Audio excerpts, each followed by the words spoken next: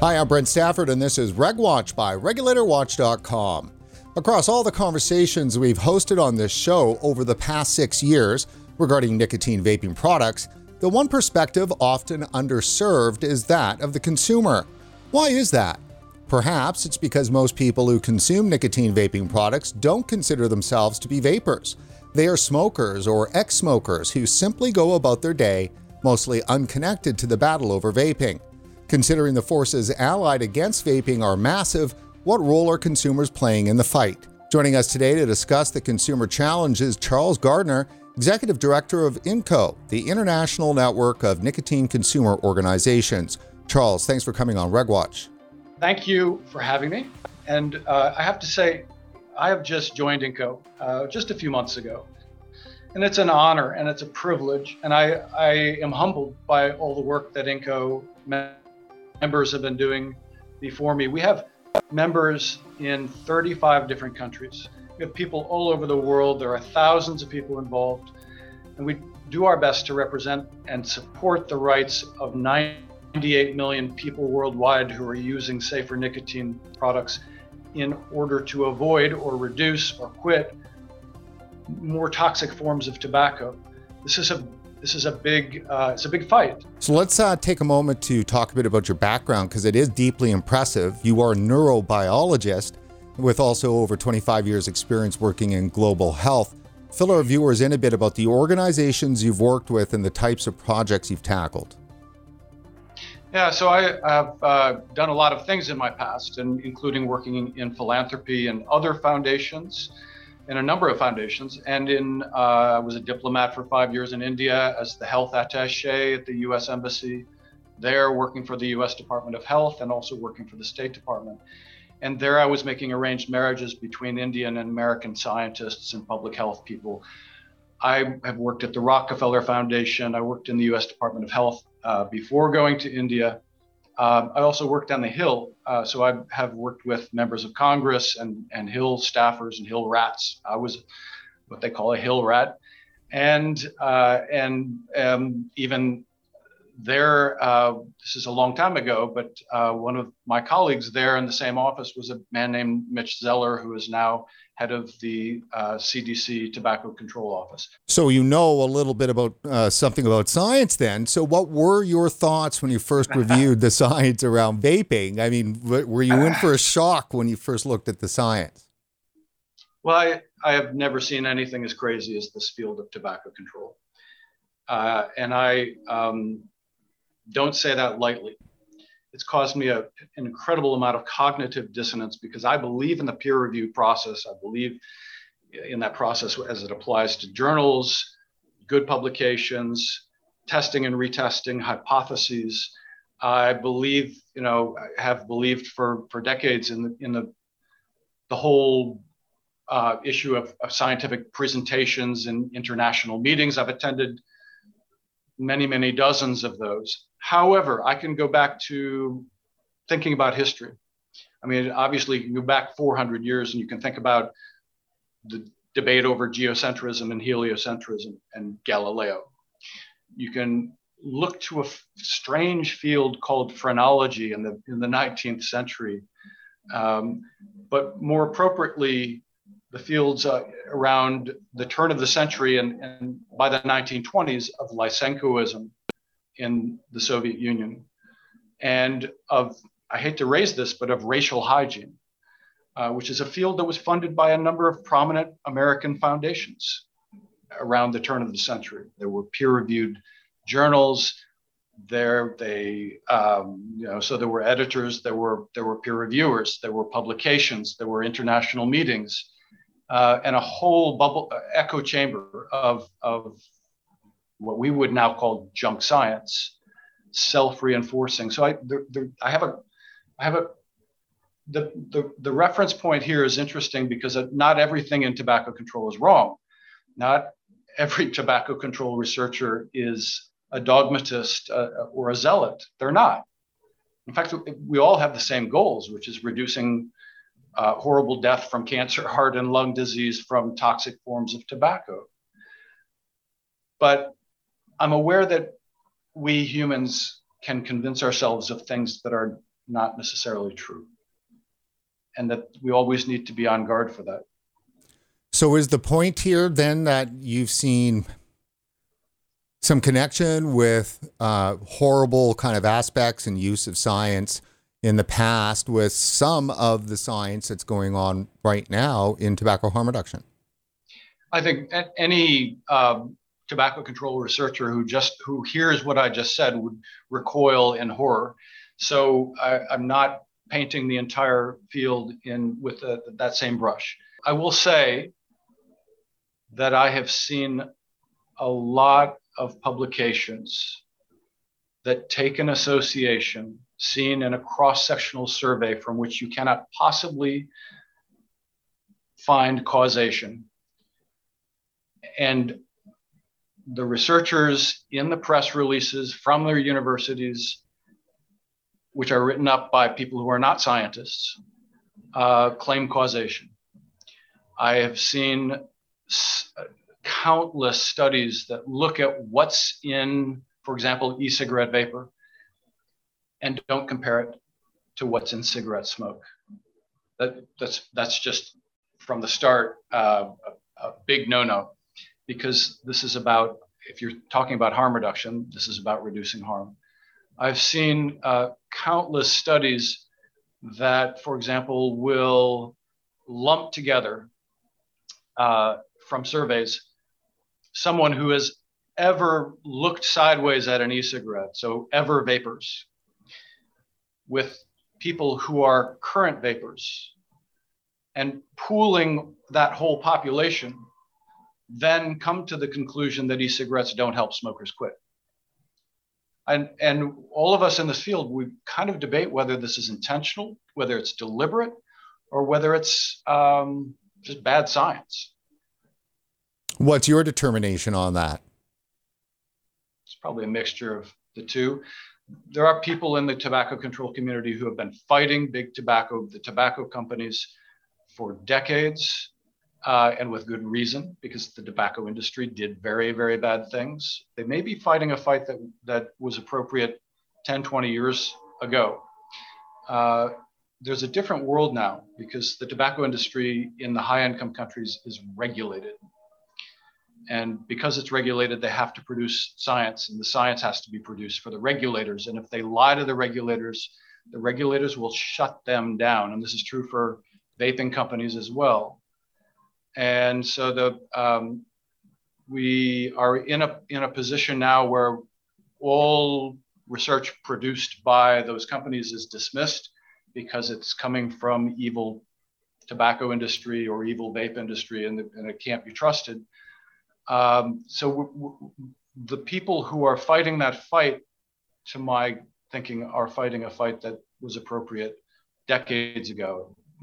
Times have changed. You've got a generalized perspective and a particular perspective. Who are the enemies and what's driving them? The enemy is disease. The enemy is human suffering. The enemy is the things that we could help people avoid. I mean, if you're a smoker, we know, because of longitudinal studies, some of them as many as 65 years in length, with tens of thousands of participants, smoking shortens the lives of about 50% of lifelong smokers by about 10 years. And when I tell this to people, sometimes they're very shocked, because the conclusion here is it's neither a certain nor an instant death sentence. And if you quit smoking before the age of 35 or 40, you will avoid all life years lost. Again, we can refer back to these large longitudinal studies involving tens of thousands of people. We know this. This is not in question. It's not up for debate. So we really need to, if the goal is, and the enemy is the preventable death and disease, the goal needs to be to focus on helping adult smokers quit. There's obviously, though, still some form of an enemy for tobacco control that doesn't seem to be connected to the disease aspect, because it's very focused on the tobacco companies. But you were explaining to me off camera an issue with regards to how the tobacco companies used to fight that we now find ourselves in a similar position. Explain that for us. So a lot of people in tobacco control have been there for decades and know because they fought the battles. They know what the tobacco industry was doing 10, 20, 30 years ago and more.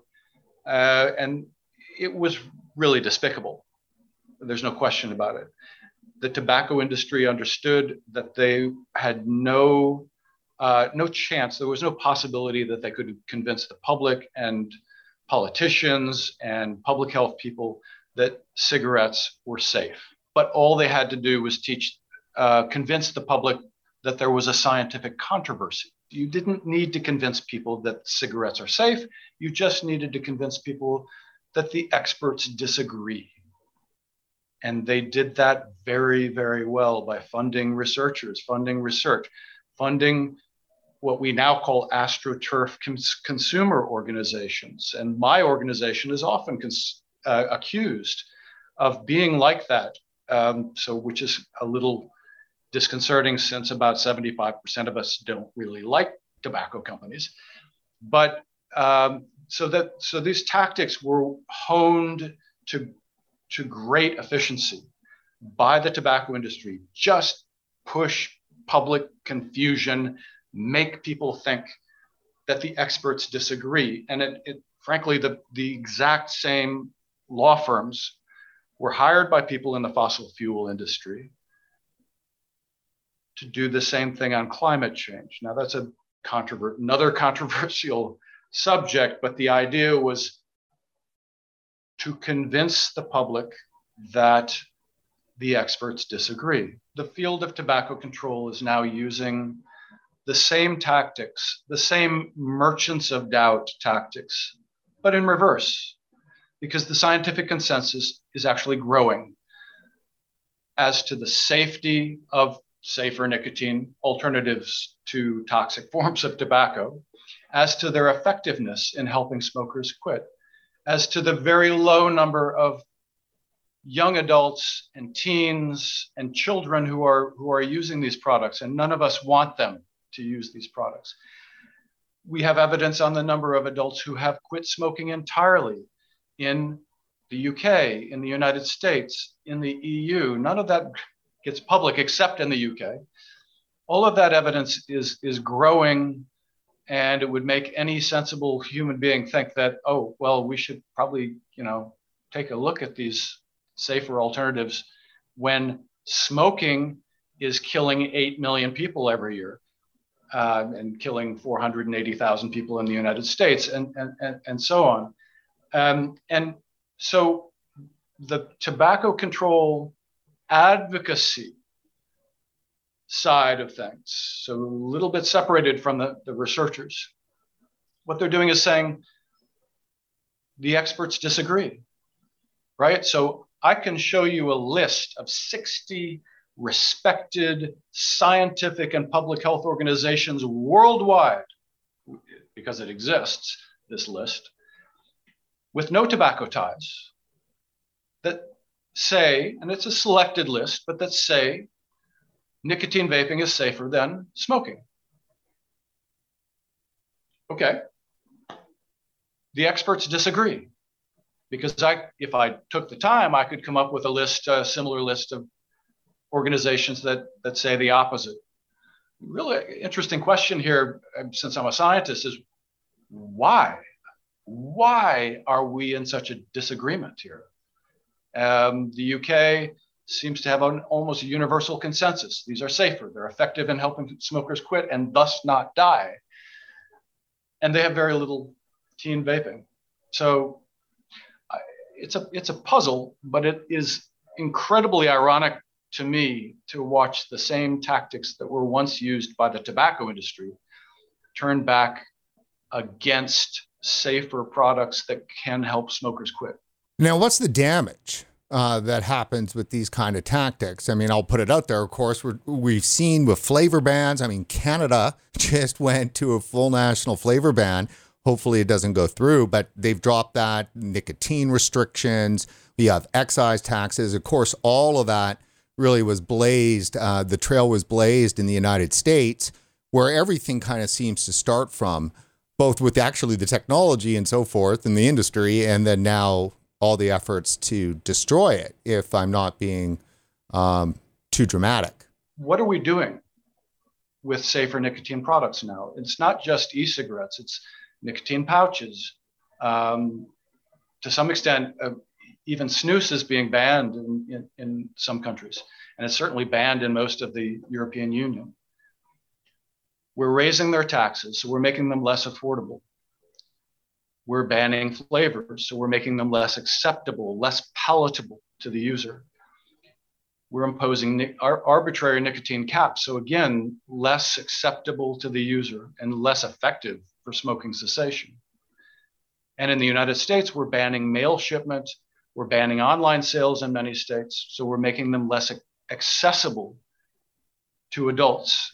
And especially for people who are living in rural areas, for rural smokers and rural vapors, this is crazy. So the way to make an e-cigarette less effective for smoking cessation is to make it less affordable, less acceptable, and less accessible than cigarettes, which are still available on in every corner store and in every gas station you go to. The entire potential of the world is wrapped up in our children, and how dare the tobacco and vaping industries threaten that future by carelessly exposing our youth to addiction to nicotine via these products. That really seems to be the entire reason. That is the raison d'etre for why they seem to be pretty much shutting down the industry. Yeah, but it's interesting because the same arguments were used in reefer madness in the 1930s, or something called the Great Comic Book Scare in the 1950s. But the same arguments were used against methadone. So this is what if it gets into the hands of teenagers and it's normalizing a bad behavior. It's just switching one addiction for another. And the same arguments, this is not well known, but the same arguments were used when it was discussed whether to make nicotine gum available to the public over the counter. And think about it, nicotine gum is not available in tobacco flavor because the pharmaceutical industry understands that adults don't want that in their gum. They want fruit medley flavor and menthol flavor and mint flavor, which is what they get. So, but the arguments against nicotine gum, they were very similar. Teens will get their hands on this. Teens will become addicted. It will, and of course, that nicotine is a gateway then, so it would lead teens into smoking, and teen smoking would increase. None of these things happened. We can't say that there's a scientific consensus that e-cigarettes are bad for you and they don't help smokers quit, because there isn't a scientific consensus around that.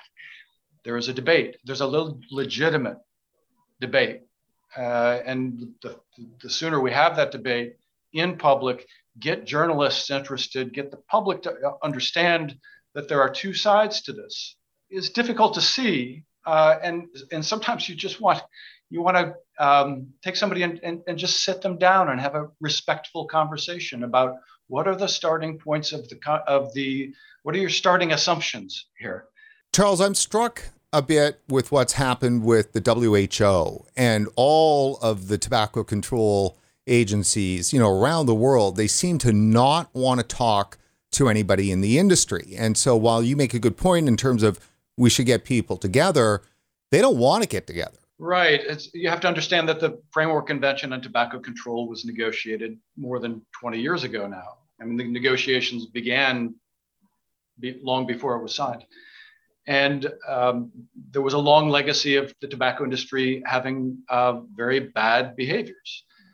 And so this idea of what's Article 5.3 in the Framework Convention on Tobacco Control is really just a recommendation to member countries, to the signatories of this first global health treaty, that they should not let tobacco companies influence their policy. That's basically all it says. What's happened is that the Secretariat of the Framework Convention on Tobacco Control has now taken that and written recommendations for member countries that go far beyond that. So at this point, the tobacco control field is pushing an argument that research universities should not accept research funding from a tobacco company or from even a vape company. Now think about that. Safer nicotine vape companies are trying to kill big tobacco's main cash cow, cigarettes, but they're not to be trusted. So you can't accept money from them because they can't be trusted. And there's a similar push for scientific journals not to accept funding, not to accept research publications from scientists who have any tobacco ties. If they looked sideways at somebody who once worked in a tobacco company at a reception 20 years ago, and the ad hominem arguments being made against people who are really genuinely trying to save lives today are getting very disturbing. But it makes your life simpler if you can just dismiss any scientific findings that you don't like, that don't fit your dogma,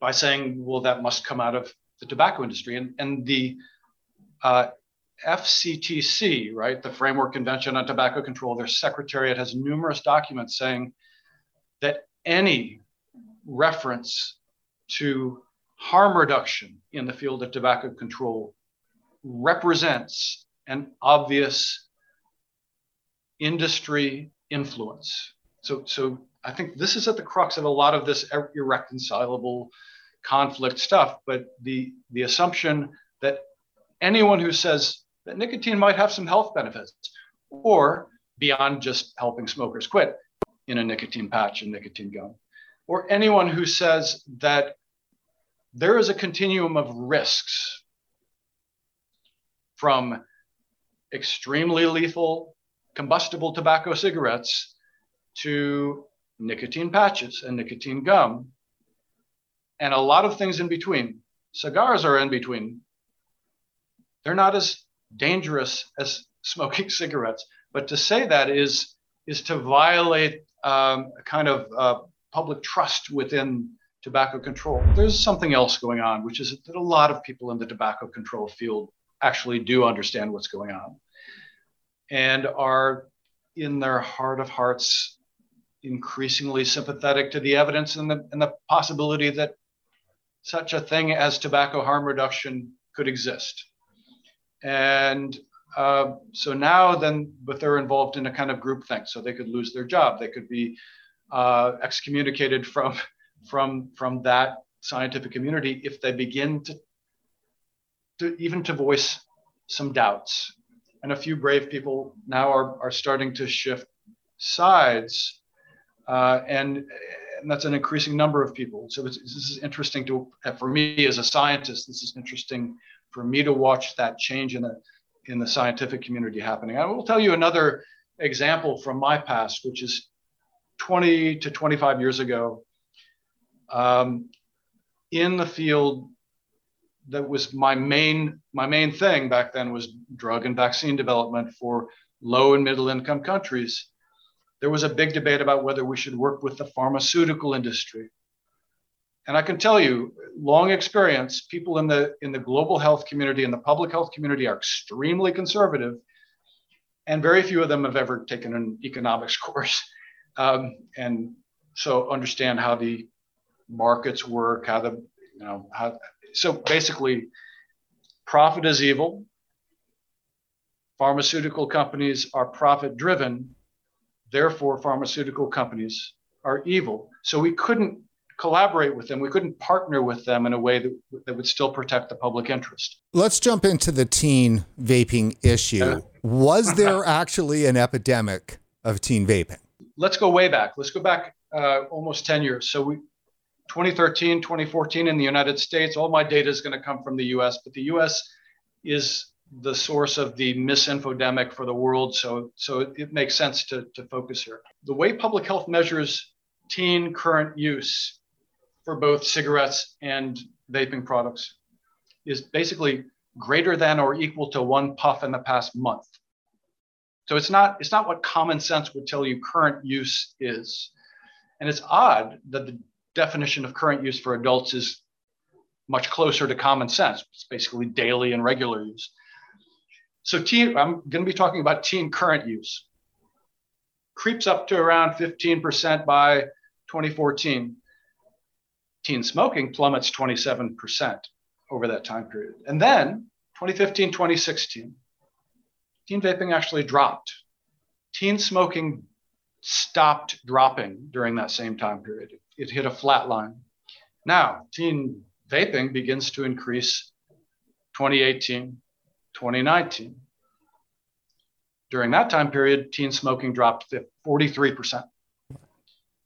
So there's a direct inverse relationship that anybody should be able to see here. Teen vaping, the numbers that are given to the public are only ever that current use number, which is past 30-day ever use. You have to dig deep in government public service announcements to find how many are frequent vapors, which means more than 20 days per month, or daily vapors, which is what I would be concerned about. I would assume some daily nicotine vapors may be, hooked or may be dependent. I would not assume that all of them are. At the peak of the so-called teen vaping epidemic in the United States, which is 2019, coincidentally, a year that the National Youth Tobacco Survey forgot to ask what they were vaping. So the number probably included THC vaping as well as nicotine vaping. It hits a high, and the current use was around 27%, but the daily use was 5.8% then. 2019 to March 2020, again, according to the National Youth Tobacco Survey, teen current use dropped 29% in 1 year. And daily use dropped from 5.8% down to 4.4%. So that's a 24% drop in daily use. Now, if you just told the public how many kids are vaping daily, I think almost everybody would just shrug and say, well, what was all the fuss about then? So there is a tendency in public health to exaggerate numbers.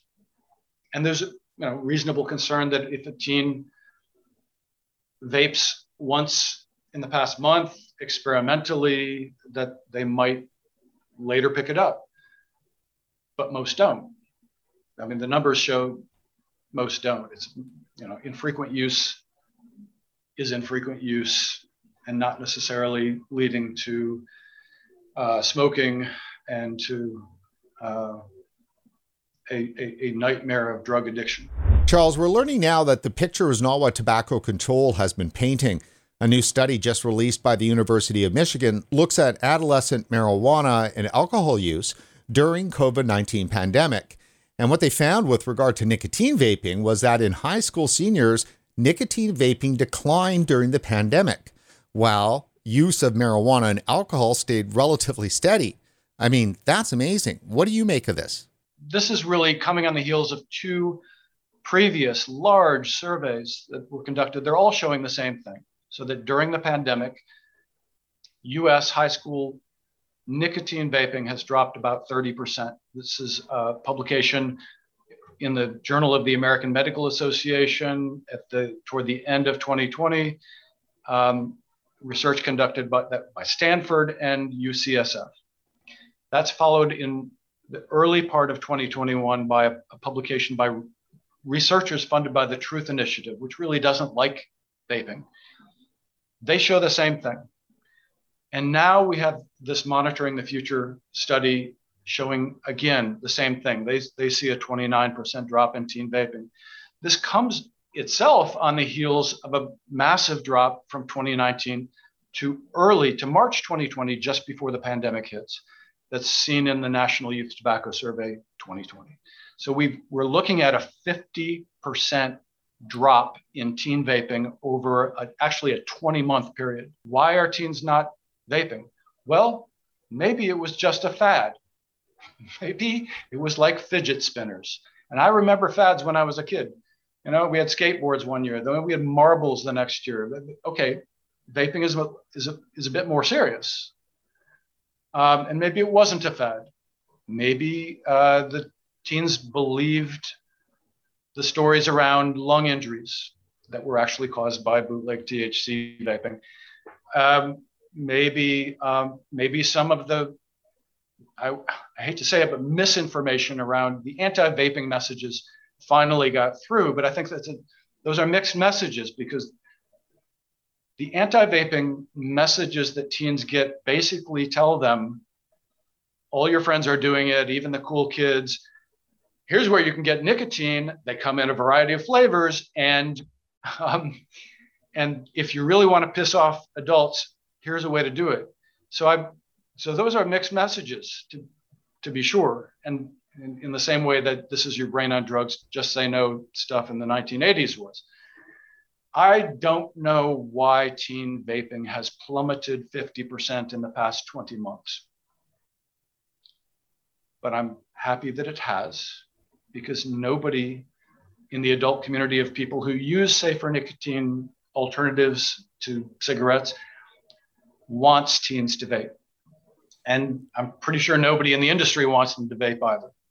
Now, what I found interesting about this, and that's amazing, the 50% drop, was that it's probably likely not to do with the fact that it was harder to get, because alcohol and marijuana, we're talking about lockdown, 2020, lockdown, the whole Western world locked down, and teens still managed to get enough booze to binge drink and enough pot to smoke their brains out, pretty much the same as it was before. So what this proves, and here's what was said in the study, quote, these findings suggest that reducing adolescent substance use through attempts to restrict supply alone would be a difficult undertaking.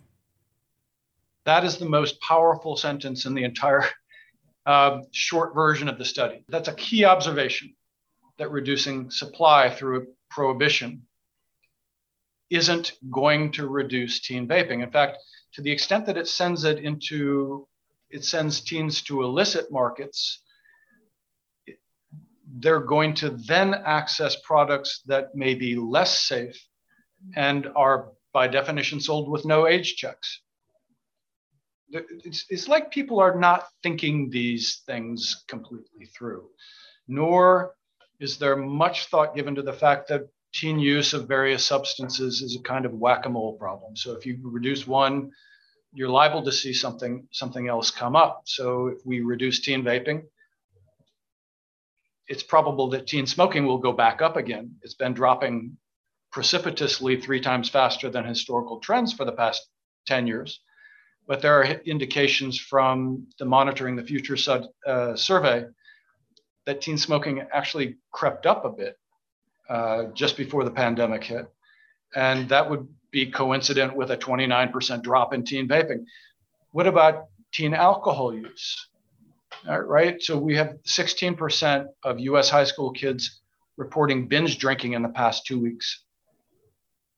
CDC data shows that teen binge drinking causes 3,500 deaths every year and 119,000 emergency room visits every year. And then compare that to, we've got maybe 4% of teens vaping nicotine daily. So we should be concerned with the things that actually harm teens. And we should question why, with, as the CDC again says, underage Americans drink 11% of all the alcohol in the country. We have alcohol 21, we have age checks, we don't have flavor bans on alcohol. I can purchase alcohol online and have it shipped to me. Presumably so could a teen. So why are we reacting in such an irrational way to what is clearly an unwanted situation? If any teen is vaping, we don't want that. Teens should not vape. They should not smoke. They should not drink. They should not use cannabis. They're teens. Here we have a legal consumer product in Canada that within 3 years of that legalization, they are set to destroy the entire industry through a flavor ban, nicotine caps, and excise taxes, will shut down a vast majority of the vaping retailers, will leave just big tobacco in place. How is this an appropriate way for the regulator to react to, in this particular case? Brent, I think part of the logic here is that a lot of people making these arguments assume that most people vaping are teens. We're dealing with pretty large populations of adults now in the United States. It's 11.6 million adults who are current users of nicotine vape products. And again, for adults, current use means daily or regular use. So 80 to 90% of them prefer fruit, dessert, or candy flavors. So the market's for them. And 92% of frequent vapers are adults. I'm sure it's the same in Canada. So the market's for them. And so the flavors are there to meet that adult demand. So there's a funny logic that's going on here, which is, okay, 80% also of teens vape flavors, therefore flavors must cause teen vaping. This is a strange kind of logic, because then if you ban flavors, most teens won't vape, right? So here you've got two contradictory arguments, because the same organizations that claim that teen vaping is a gateway to smelly, stinky, combustible, tobacco, deadly cigarettes, tobacco flavored, also claim that if you ban all flavors except tobacco flavor, teen vaping will drop, because apparently tobacco flavor is some kind of teen repellent. It's not logical. In fact, both arguments are wrong, but they're mutually contradictory. I would like to say something else about flavors, and this has probably been said on your show before, but the evidence is very clear that fruit, dessert, and candy flavors are at least 2.3 times more effective for smoking cessation than tobacco flavor. And part of the reason is they're just more enjoyable. Smoking is enjoyable. If you're a smoker, you do it because it gives you pleasure. So to get people off of cigarettes, you want to find something more enjoyable than that. And so the part of the efficacy of an alternative, a safer alternative to smoking, is something that people also enjoy doing.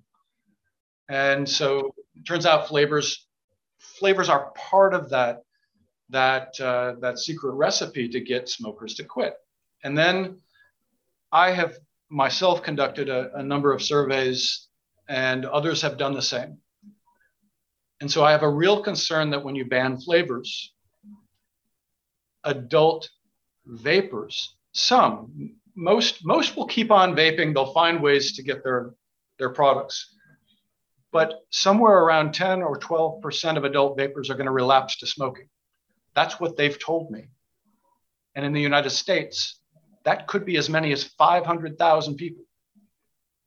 So if you banned flavors overnight in the United States, tomorrow you'd have 500,000 more smokers. Well, and we saw with Dr. Abigail Friedman's paper that came out about a month or so ago out of the Yale Public Health, which said in San Francisco, there was the odds of teens, because of the flavor ban, of going to smoking was like 50% or times 2. What was it? So that research is crucial. So Yale University took a hard look at what happened when San Francisco banned flavors in June of 2018. By 2019, in San Francisco high schools, teen smoking had increased significantly, but it did not increase. In fact, it continued to decline in other school districts around San Francisco. What people need to understand is that vaping is not a gateway to smoking. These are direct product substitutes. And this is Econ 101, product substitutes. It's like an electronic camera for a film camera, or an electric car for a combustible engine car. And so when you make one of these product substitutes less palatable, less accessible, or you inform people that it's more harmful, people will just shift to the other one. And in this case, the teens in San Francisco shifted to the much more deadly alternative, which was cigarettes, tobacco cigarettes. But we've seen the same thing happen in Washington State and in New York and in Rhode Island and in Nova Scotia in terms of cigarette sales. Now, total cigarette sales, that's going to be mostly adults. So when you impose the higher taxes on a safer nicotine product, when you ban the flavors, you're not just affecting teens, you're affecting the 90+% of people who are using these products who are adults. And there, you're just causing people to shift back to the deadly product. It doesn't make any sense. If Canada bans flavors, then it's going to see an increase in cigarette smoking. You will then see people in tobacco control finding other reasons to explain why cigarette sales just increased. But there are some very smart researchers in Canada who will begin to explore that, I would assume. The thing is, you obviously, with any global health policy applied to a huge population like Canada's or another country, it's a grand experiment. It's a huge experiment, an experiment really like any scientific experiment, but without informed consent in this case. And we absolutely need to be looking at the outcomes of these experiments. And because so other countries can avoid the same mistakes. This is why in the United States, we say the states are the laboratory of democracy, where they're the laboratory of public health as well. And so we need to be doing research just as Abigail at Yale did with what happened after the San Francisco banned flavors. I'm sorry for adult ex-smokers in Canada who will suffer if this flavor ban goes through and it becomes national. I'm sorry for all of the Canadian adults or any Canadian who smokes, because they will be less likely to quit. And I'm sorry for the policymakers who are pushing these policies, because the truth will out in 3, 4, 5 years after, I don't know how many, tens of thousands of people have gone back to smoking or not quit when they could have quit. And they will have to know that they were responsible for that. In the United States, we have a big milestone coming up here this September with FDA and PMTA. What do we know about what's going on? We just had Alex Norsha on the show, and surprisingly, he said that some people out there in the U.S. might be a little shocked with some of the messaging that may come out once some of these products are granted approval by FDA. What's he talking about?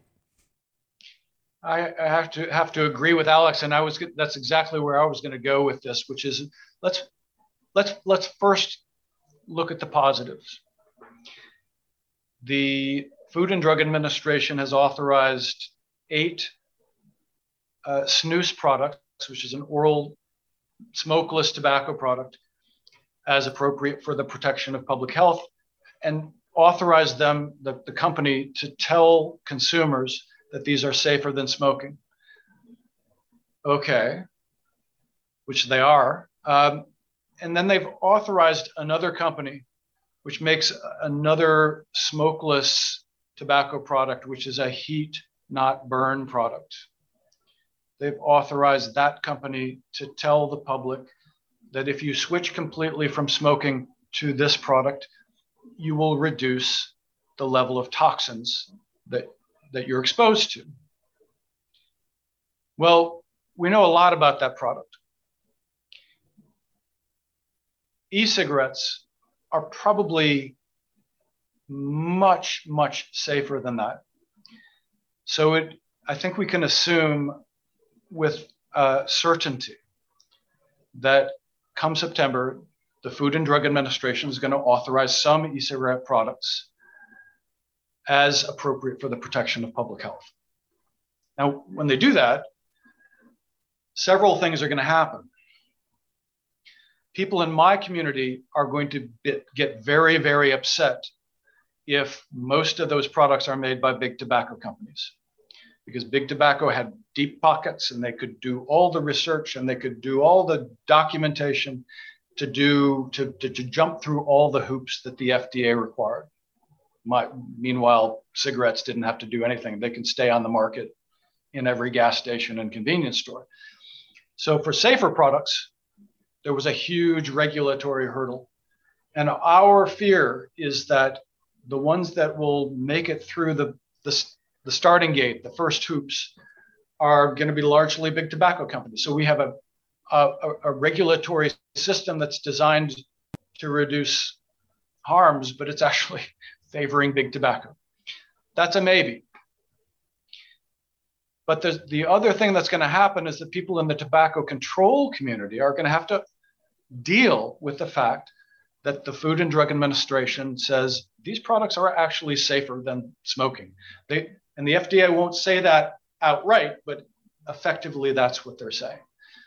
And then it becomes even more untenable, completely untenable, to reject the concept of tobacco harm reduction. It's a thing, right? I mean, tobacco control is the only field of public health on the planet that rejects harm reduction. Charles, you mentioned your community. That's the consumer. It's this consumer. We started this show here talking about the consumer. Let's finish that. You know, what is INCO doing to help advocate for them? How difficult is that? And what can they do to help your effort? So INCO is an organization for consumers and for all people who use safer nicotine alternatives to cigarettes and other forms of toxic tobacco. And as I said at the beginning, that's 98 million people worldwide. But I have to be the first to say, most of them don't know that INCO exists or that I exist. At the same time, most of them may not be aware that their lives are under threat. So because most of them are former smokers or former users of other forms of more toxic forms of tobacco, and governments around the world are moving to restrict those. So we are trying to learn. We're trying to learn from how did people in the drug harm reduction community 10, 20 years ago tilt the needle in public opinion and in the voices of journalists, and then ultimately in the decisions made by policymakers. And it's really about harnessing the evidence, but also using human stories and occasionally getting right out there and demonstrating. And you know, we are doing our best to move in those directions. Otherwise, let me just say this. 30 years in global health. And I said that I've never seen a field as crazy as tobacco control, but I have to actually paraphrase something I heard from Tom Frieden. We were together in India when I was stationed in India. He was the head of the CDC tuberculosis efforts there then. He later went on to become director of the CDC and do other things. I asked him, why are you in India? And Tom said, because if I can reduce tuberculosis even 1% here in India, I will have saved more lives than I could ever save in my entire career as the Commissioner of Health in New York City. Made sense. And that often comes back to me because I think, if I and the community of people who are, many of them more knowledgeable about this field than I am, more energetic, more organized, but basically all of us together can tilt the needle even a little bit, we're dealing with a global death toll of 8 million people, 1.1 billion people smoking on the planet. If we can shift this discussion even the tiniest bit, we will have saved countless lives. This is actually what drives me every single day.